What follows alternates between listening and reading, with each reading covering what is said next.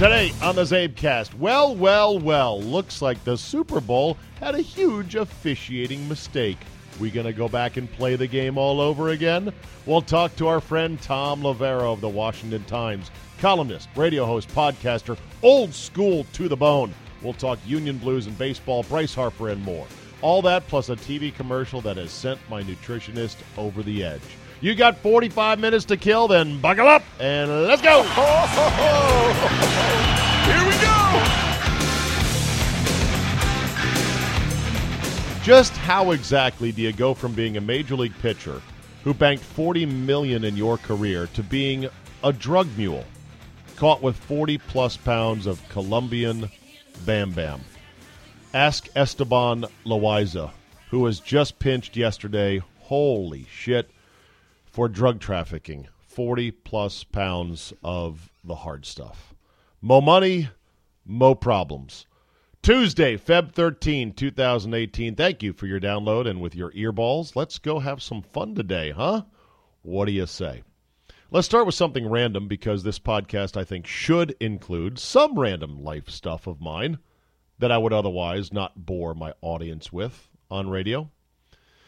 And I was buying something on Amazon the other day. I know, shocker, right? And it was electronics. I know, shocker. And I decided I was going to return it. I know, shocker. It was the Griffin PowerMate Bluetooth volume knob. What the hell is that?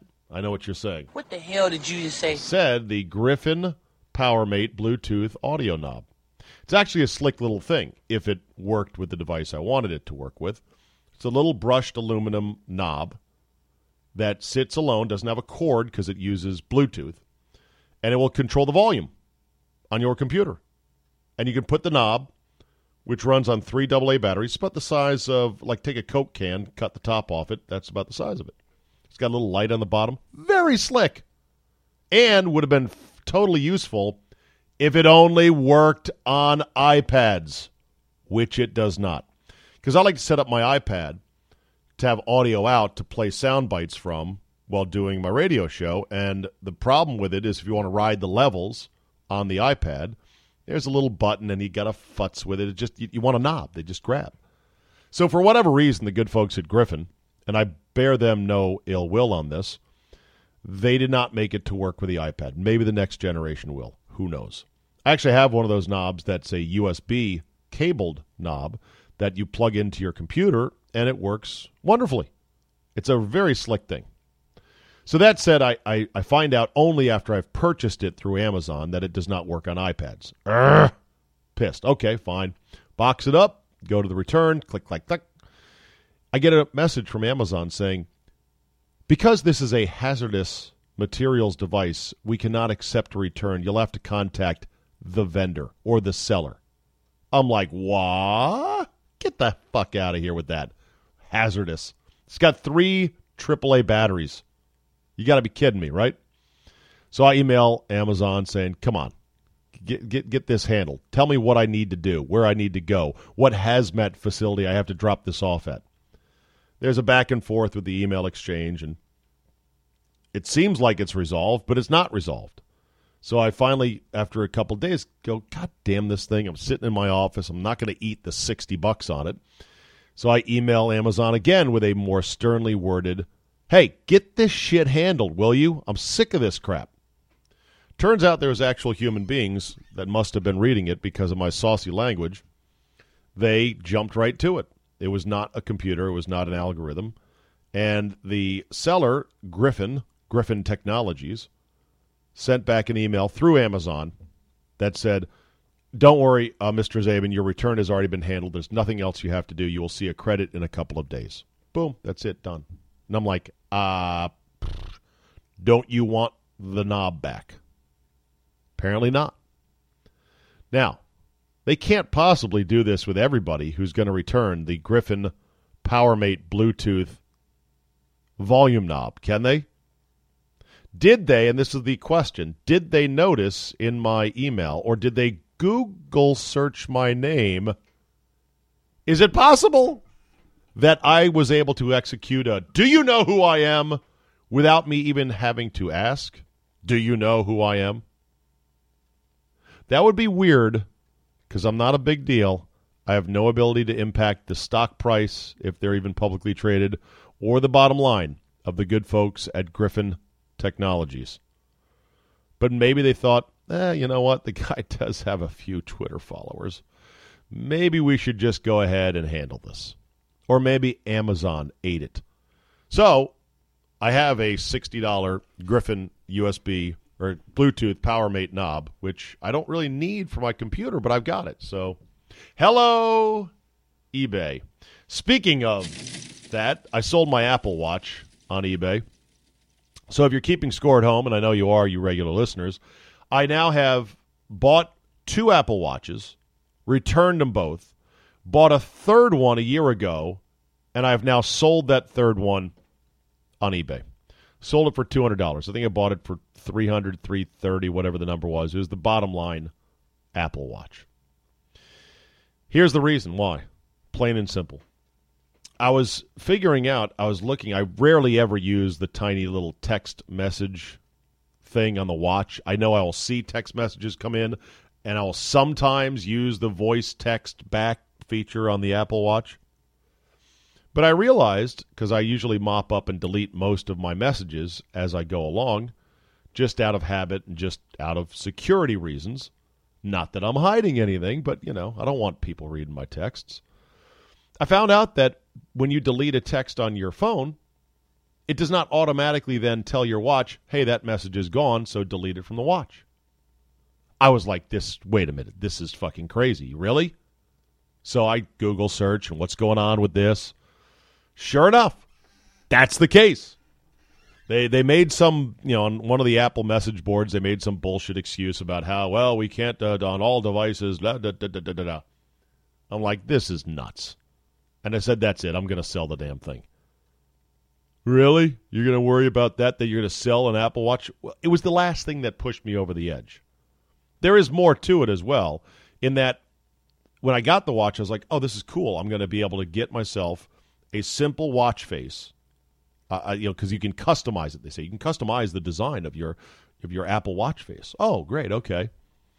I wanted just right across the front, I wanted 3 double-digit numbers. Hours, minutes, seconds. Boom. That's all I wanted. Basically, I wanted a digital broadcast clock that was accurate to the second and showed seconds. And I wanted it straight across. I wanted it straight across. The only version of that they have with Apple Watch is one that also has this gaudy, stupid-looking activity spiral that also measures how far you've run and walked during a day. You could not customize it. You could not customize it. You couldn't customize it. Not to my liking. Yes, there is some limited customization. Yes, there's about, let's say, 30 different watch faces with Apple Watch. But there should be infinite. There should be an app for the Apple Watch called Watch Face Laboratory. And you can then mix and match, plug and play, rearrange like little domino tiles on your watch face. Okay, I want the temperature here, and I want the stopwatch button there, and I want the time here, and I want the date here, and I don't want this. You can do that to a certain extent, but not entirely. And that was pissing me off. And again, like I said, it's not like I'm worried about my wife seeing my texts to anybody, but I wouldn't want my watch to be left behind at work and somebody who knows how an Apple Watch works and go, let me take a look at this, and go into my text because, oh, yeah, I would say that I have motherfucked a few coworkers via text behind their back for various things over the years. Don't need them seeing that. I would admit that maybe me and a coworker whose name might rhyme with Mott, Finn, exchange pictures of our proudest brown trout club catches. I mean, I'm not proud of it. I'm just being honest. It's a podcast. I can be honest, right? Nobody needs to run into that. So, I've sold the iWatch or the Apple Watch. It just doesn't do it for me. I was going to lose it anyway. It was just a matter of time. Going to lose it. So I got $200, scrape back $200, down $100 for a year of use. Probably not the worst deal in the world. The AirPods, though, I highly recommend. The AirPods are actually really good, and I recommend them most importantly for making phone calls because the AirPods have two different microphones on each. They have a microphone on each AirPod, and they use special voodoo to, that's a technical term, they use technological voodoo to cancel out noise and to give you the best sounding phone call possible. The AirPods are fantastic for making calls. They're okay for listening to music. As far as jogging in the AirPods, I don't jog, number one. Number two, I wouldn't feel totally confident. I would think that they would work out of my ear. My ears don't hold those things super well. Well enough that if I'm walking the dog in the AirPods, no problem.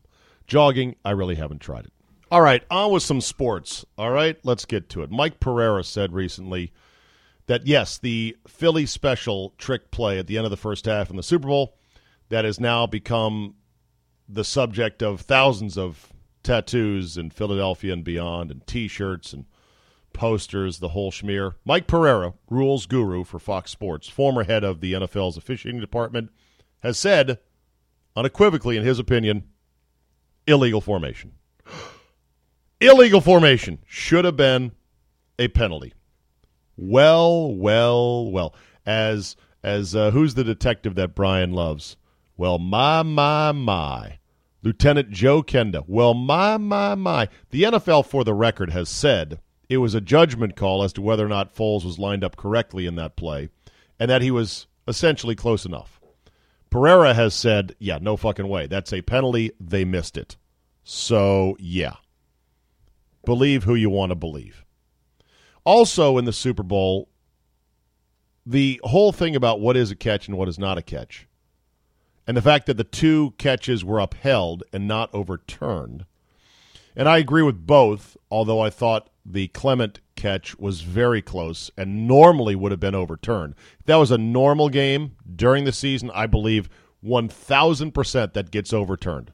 But what did the commissioner begin the week with? A press conference in which catch, no catch consumed a good 15 minutes of his entire presser. So you don't think that it's possible, because I do, that Al Riveron and Gene Steratore were either consciously or subconsciously dancing to the tune that the commissioner wanted in terms of, look, we're not going to have some great play overturned by some ticky-tack bullshit microscopic interpretation of, well, the ball moved. I think it did. Absolutely. And I think the Eagles benefited. The other one that was a clear touchdown by Ertz, it had shades of Jesse James written all over it because of the way the play looked, but it was way different in terms of how many steps he took, how far away he was, the fact that he did run even though it was horizontal. He got clipped at the legs of the goal line, a lot of things that went differently. Here's the audio, though, of Gene Steratore on the replay. This is from NFL Films and Inside the NFL. It's interesting. They had him mic'd up. And this is what he was saying to Alberto Riveron as they both looked at the play. Steratore was looking at it on the tablet. Of course, Riveron was looking at it in New York. Let's go to that angle out, and let me look at that first one now. You know which one I mean? This back one, the left there. That's all control. That's all control, babe. That's all control. Babe. Did he call him babe or bay? That's all control, babe. That's all control, big guy. Big guy, you big teddy bear, you, Alberto. I agree with you 100%. Yeah, I agree with you. Way to go, boss. You're the best. To review, the ruling on the field stands.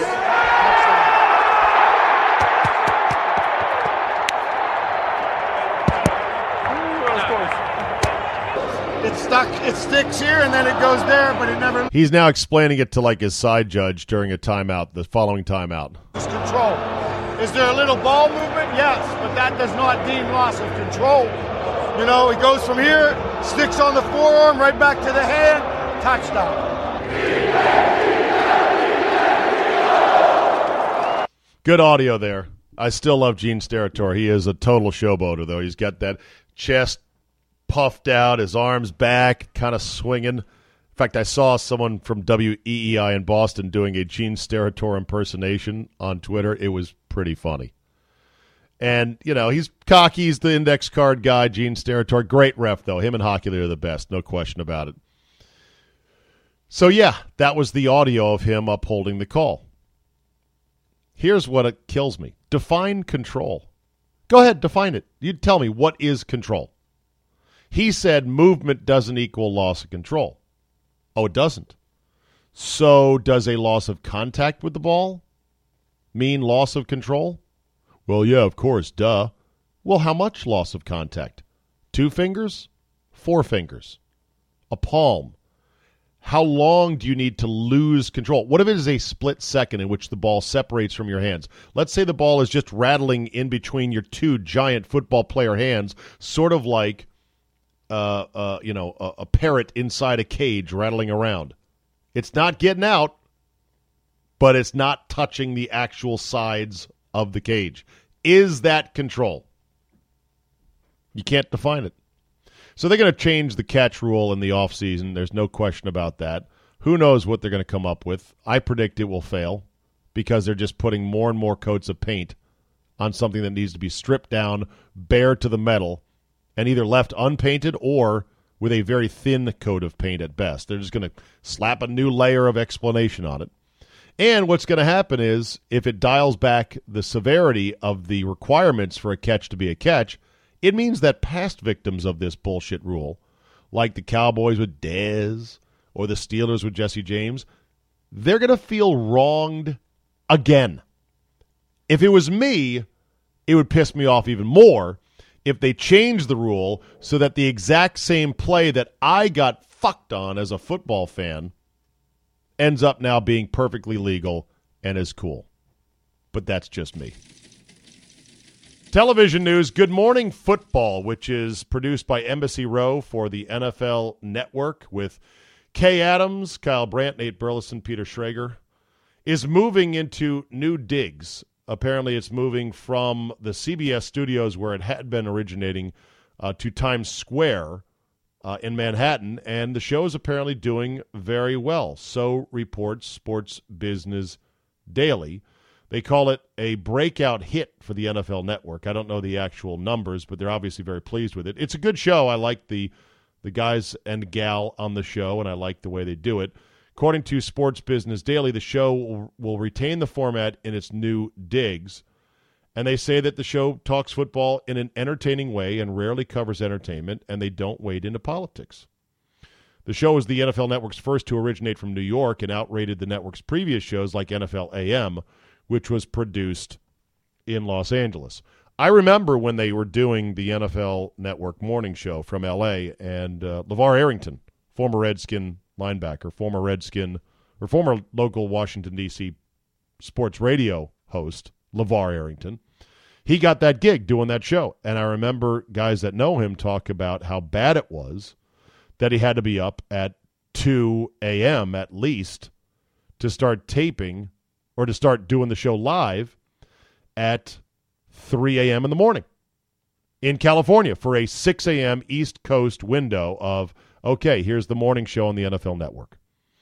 Why executives would think that that would work is beyond me.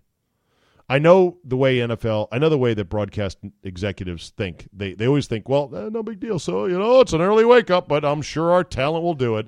We'd love to have it here in-house in L.A. because this is where the NFL Network is headquartered, and we've got all our resources and all of our editors, and we have access to various guests who might want to come on the show. That's what the pinhead management would say, whereas talent would go, it's going to feel weird. It's going to feel like we're doing a show in the middle of the night. I know this having done my show for Fox Sports Radio many, many years ago, for short periods of time, like a day or two or a week at most, from the L.A. studios. It just felt different. It felt like an overnight show. You can't explain it unless you're actually talent and you actually get it. Well, sure enough, that show really didn't get much traction. And they decide, well, okay, maybe we'll spend a little money to rent out a studio from CBS and have our talent in New York. And lo and behold, it's working.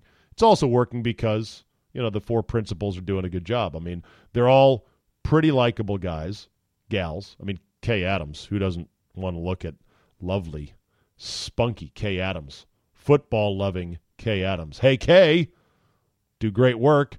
Kyle Brandt used to be a take writer for Jim Rome. I kid you not. Yes, he would write Jim Rome's takes, some of them at least. Schrager comes from, I'd have to look that up. I think he was a football writer for CBS Sports. So he got thrown into the mix. He's just okay. And Nate Burleson is the only ex-player. So think about that. The show's succeeding because, A, it's in New York where it should be, East Coast. And B, Kay Adams didn't play. Kyle Brandt didn't play. Peter Schrager didn't play. Nate Burleson, your only ex-jock.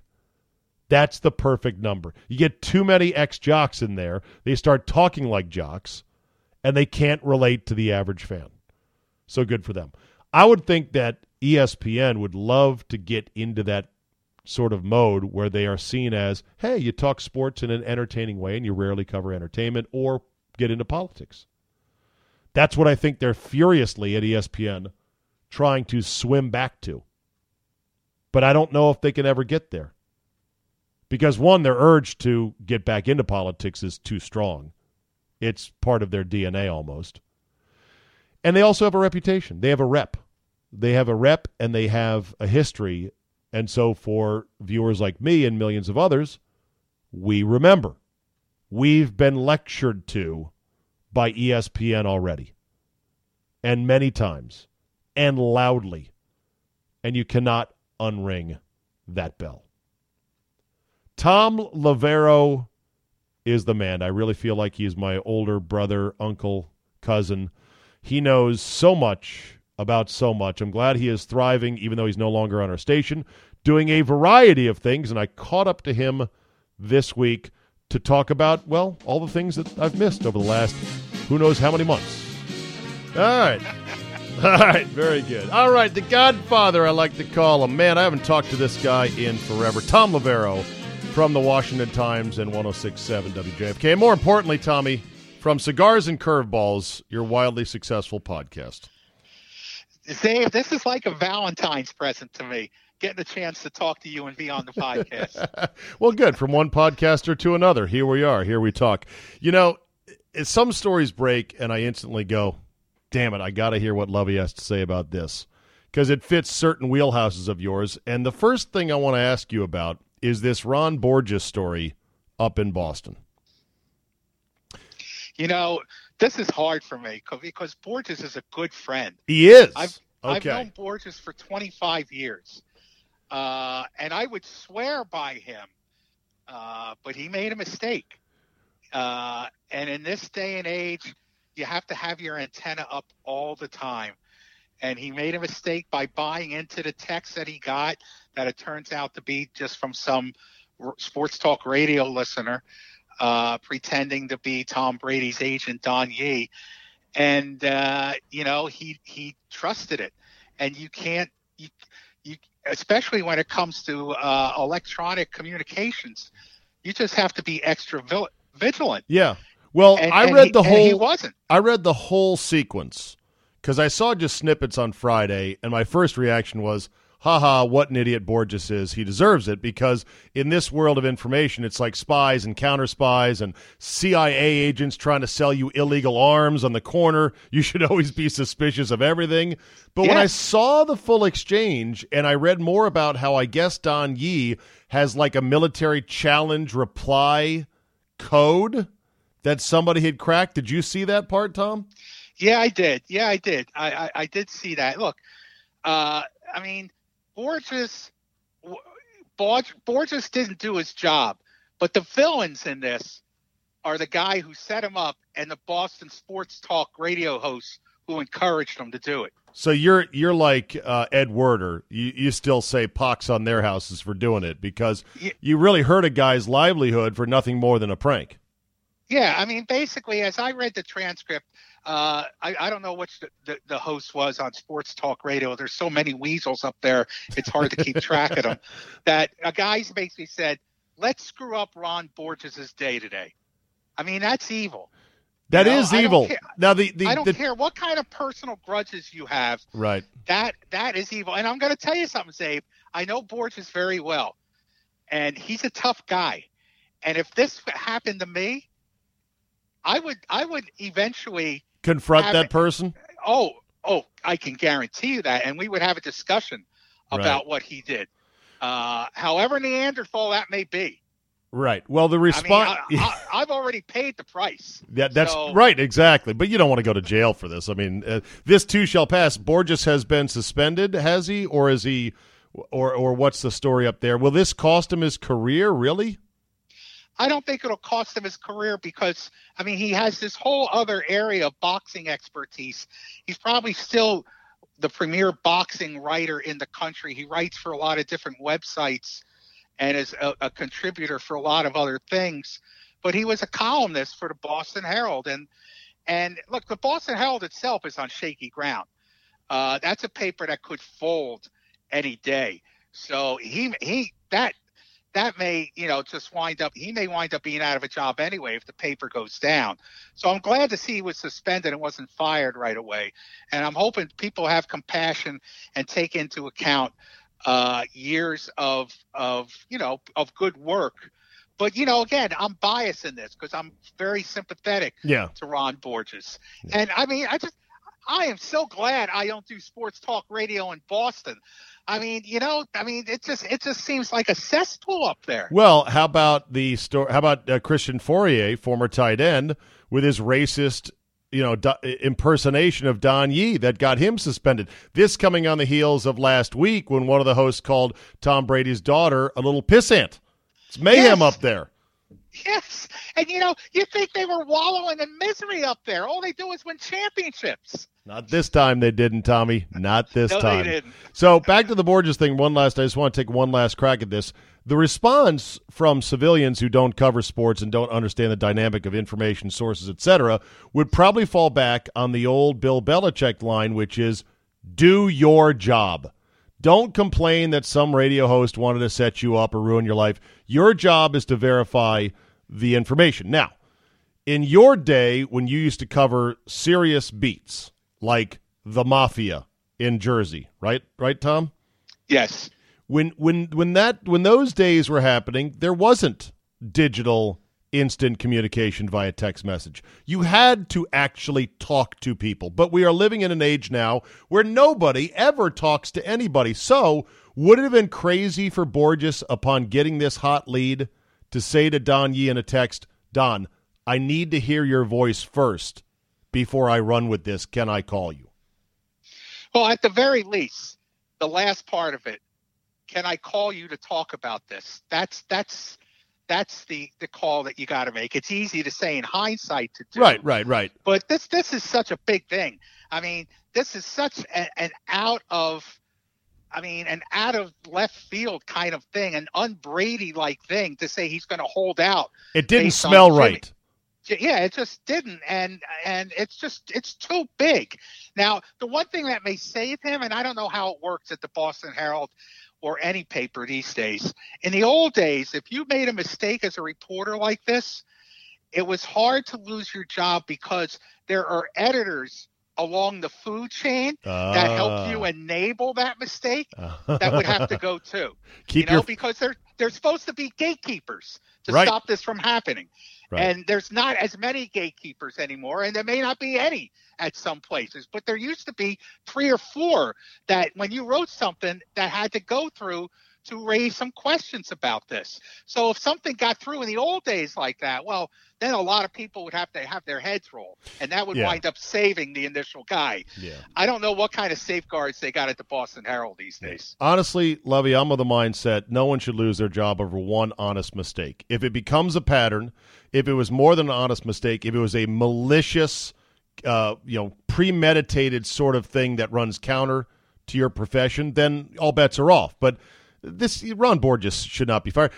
He should not be fired in a media environment, Tom, in which ESPN is willfully pushing out stories that have no reality in fact, or no basis in reality. Things like, LeBron could go to the Warriors, and then to churn through that all day long in all their talk shows. That's the world we're living in now. Borges got duped. That's too bad, but I think you got to go easy on him.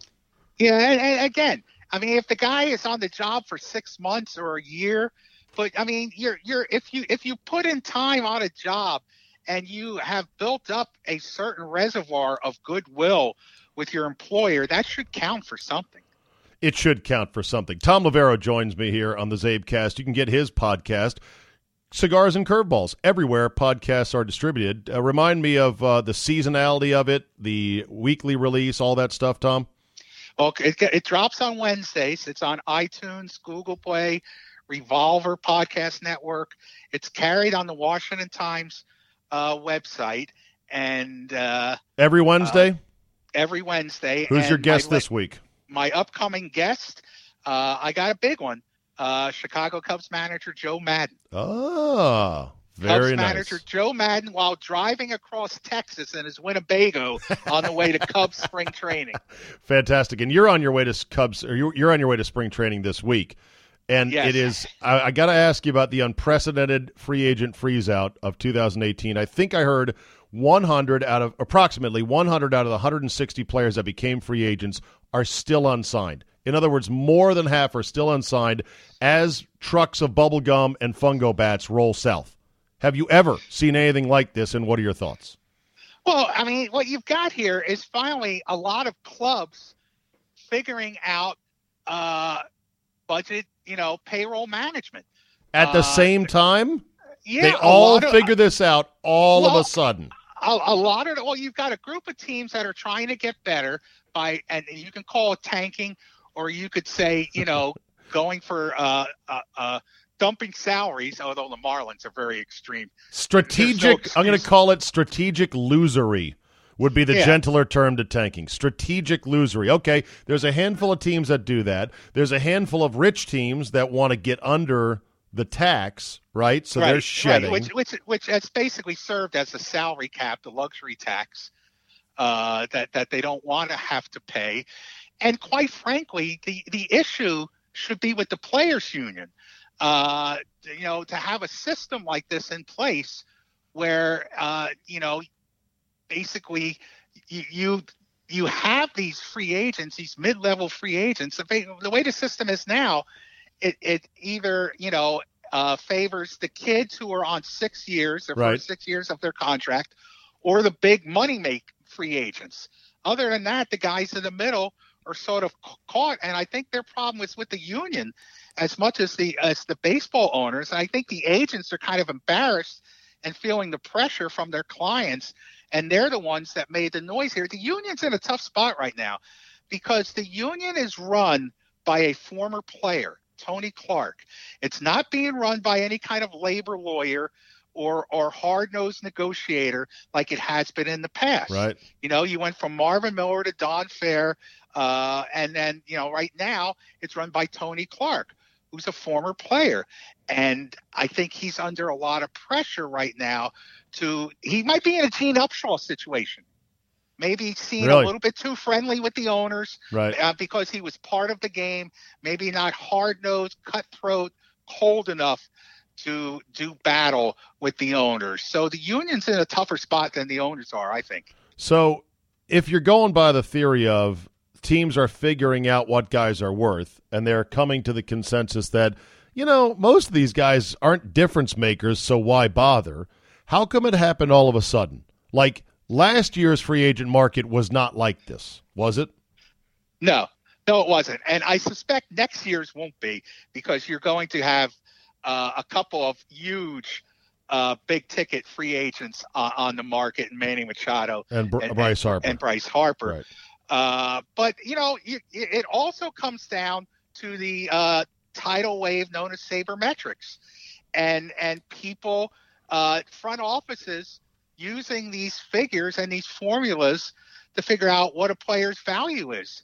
And, I mean, this is just in the last 3 years, it's really taken off. I mean, the culmination of it this year with the Houston Astros, one of the ultimate sabermetrics teams, winning the World Series.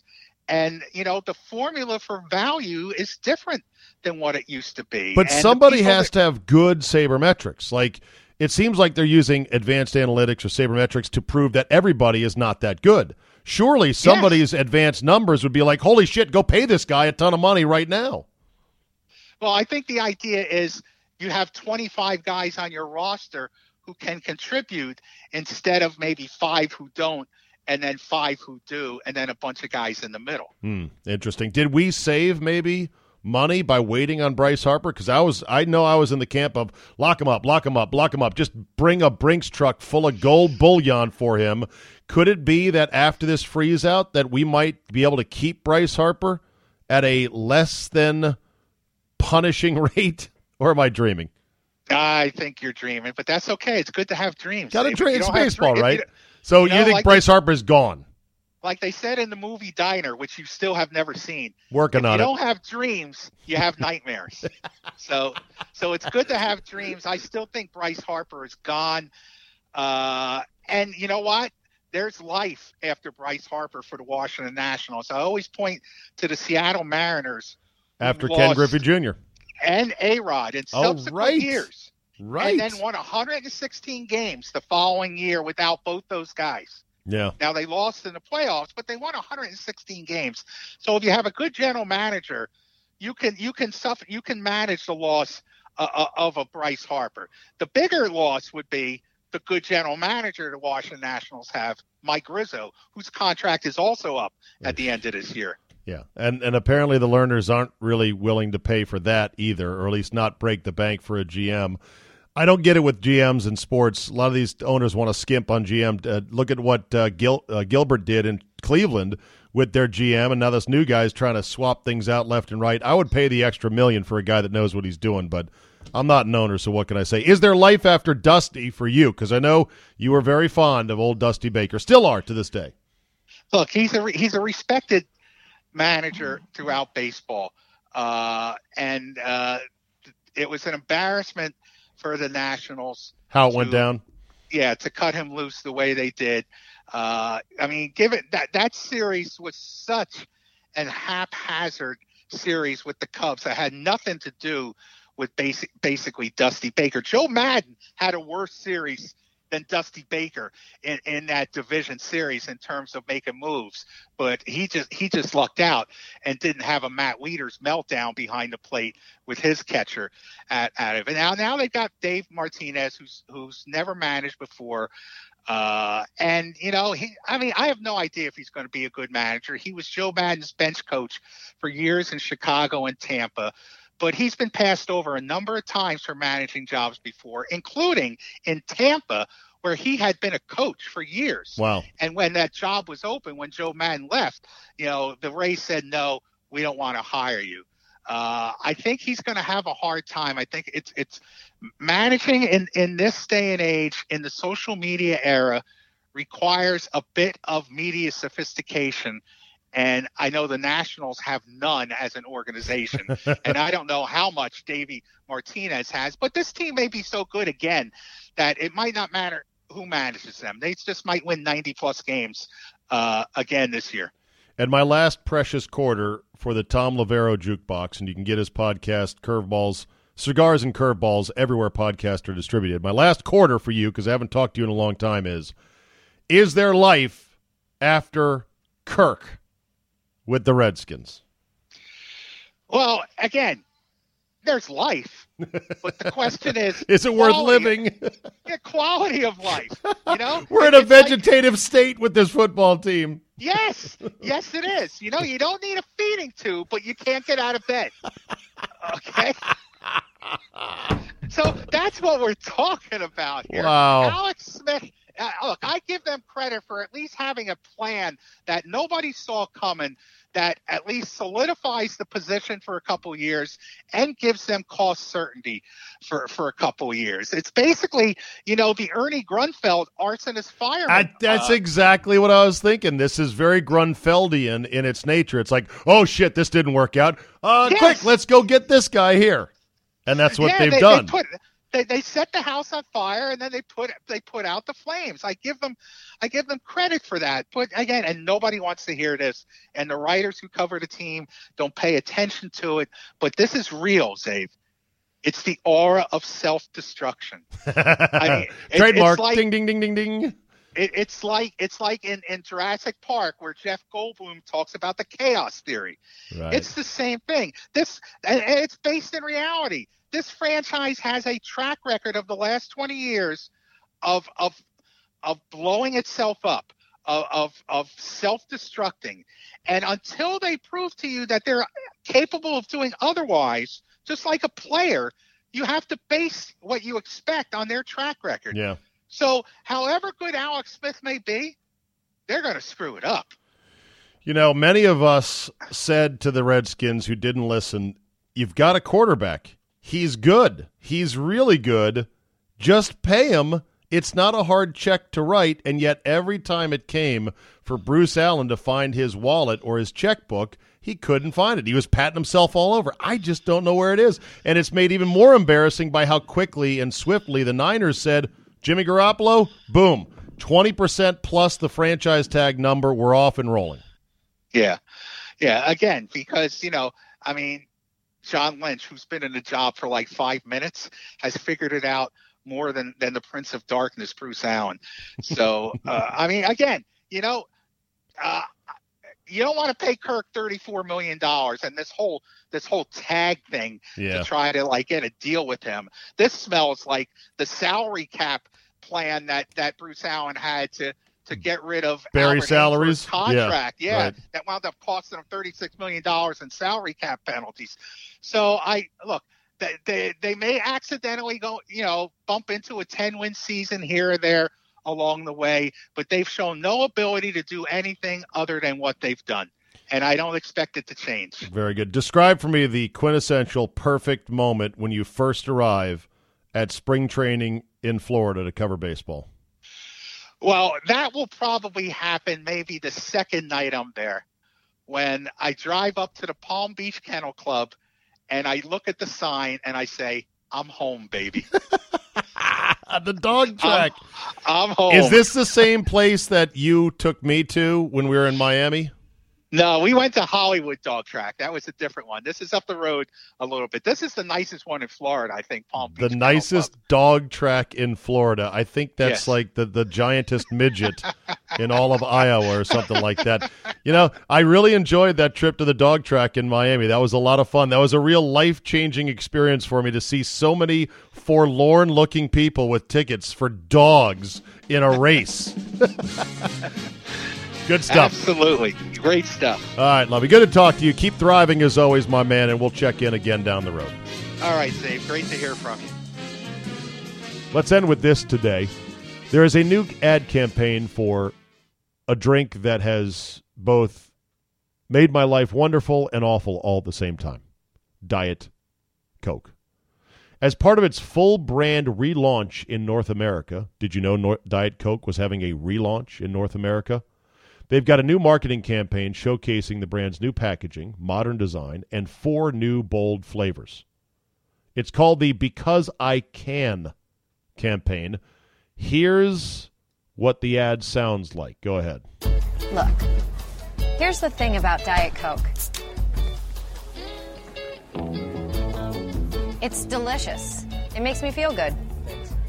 Life is short. If you want to live in a yurt it up. I don't know what a yurt is. You want to run a marathon. Gotta Google that sounds super hard, but okay. Just do you, whatever that is. And if you're in the mood for a Diet Coke, have a Diet Coke. Diet Coke. Because I can. There you go. The actress is Gillian Jacobs, best known for her roles in NBC's Community and the Netflix romantic comedy series Love. She's good. She's good looking. She's hot. She's hot as balls. And guess what? My nutritionist, Dr. Hillary, hates her now because I sent my nutritionist, Dr. Hillary, not a real doctor. I call her a doctor. She says, don't call me a doctor. I'm not a doctor. I'm like, but you know so much. You're so good. Hold on. Everyone's going, wait a minute. You got a nutritionist, Abe? Yes, I do. I've told you people this. Well, then how come you're still the way you are? I'm working on it. She's really good, though, and we've sort of uncovered a lot of things about eating patterns and everything else. And I sent this commercial to her because I can, for one specific reason. Because through talking with my nutritionist, as she was asking me questions about, okay, so you know this is bad, you know that's bad, you know that's not healthy eating, why do you keep doing it? And I think I just kind of blurted out something to the effect of, because I have a car, I've got money, I've got time before the show to stop at P.F. Chang's or stop at Elevation Burger or stop at Spinfire, And I can. And I like it. Now, that would go to the whole Diet Coke thing of, you do you, as the saying Coke? goes. Have a Diet Coke. Diet Coke. Oh, sorry, where is it? Do you. You do you. Well, you do you is a very cliched, catchy bit of nonsense.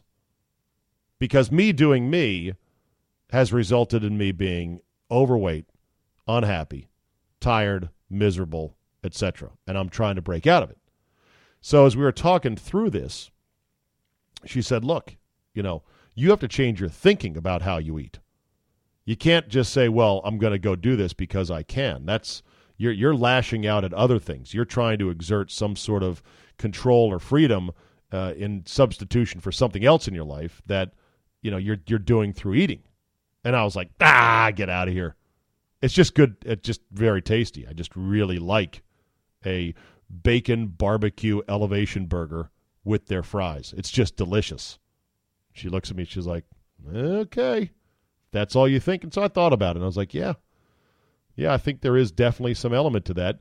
And this is what the commercial is doing. This is what the rebrand is doing. It's not saying Diet Coke is good for you. And yeah, if you're Jillian Jacobs and you're very healthy, and she probably eats insanely healthy, being in television, being a woman who has to keep an eye on every single calorie that goes in her body, once in a while, if she has a Diet Coke, you're right. Not a problem. When guys like me have nothing but Diet Coke all day long, that's a problem. That you can't just say, well, you do you. Hey, life is short. Yeah, well, it'll get shorter if I don't stop drinking this can of chemicals known as Diet Coke. The struggle continues. That'll do it for today. Thank you for listening. You know the drill. Tell 2 friends. Leave a positive review. Harangue people on message boards to listen. Download, subscribe at all the major podcast outlets, iTunes, Google Play, and more. And, of course, have a great Tuesday, or have any Tuesday you want. I'm not going to run your life. And we will see you next time.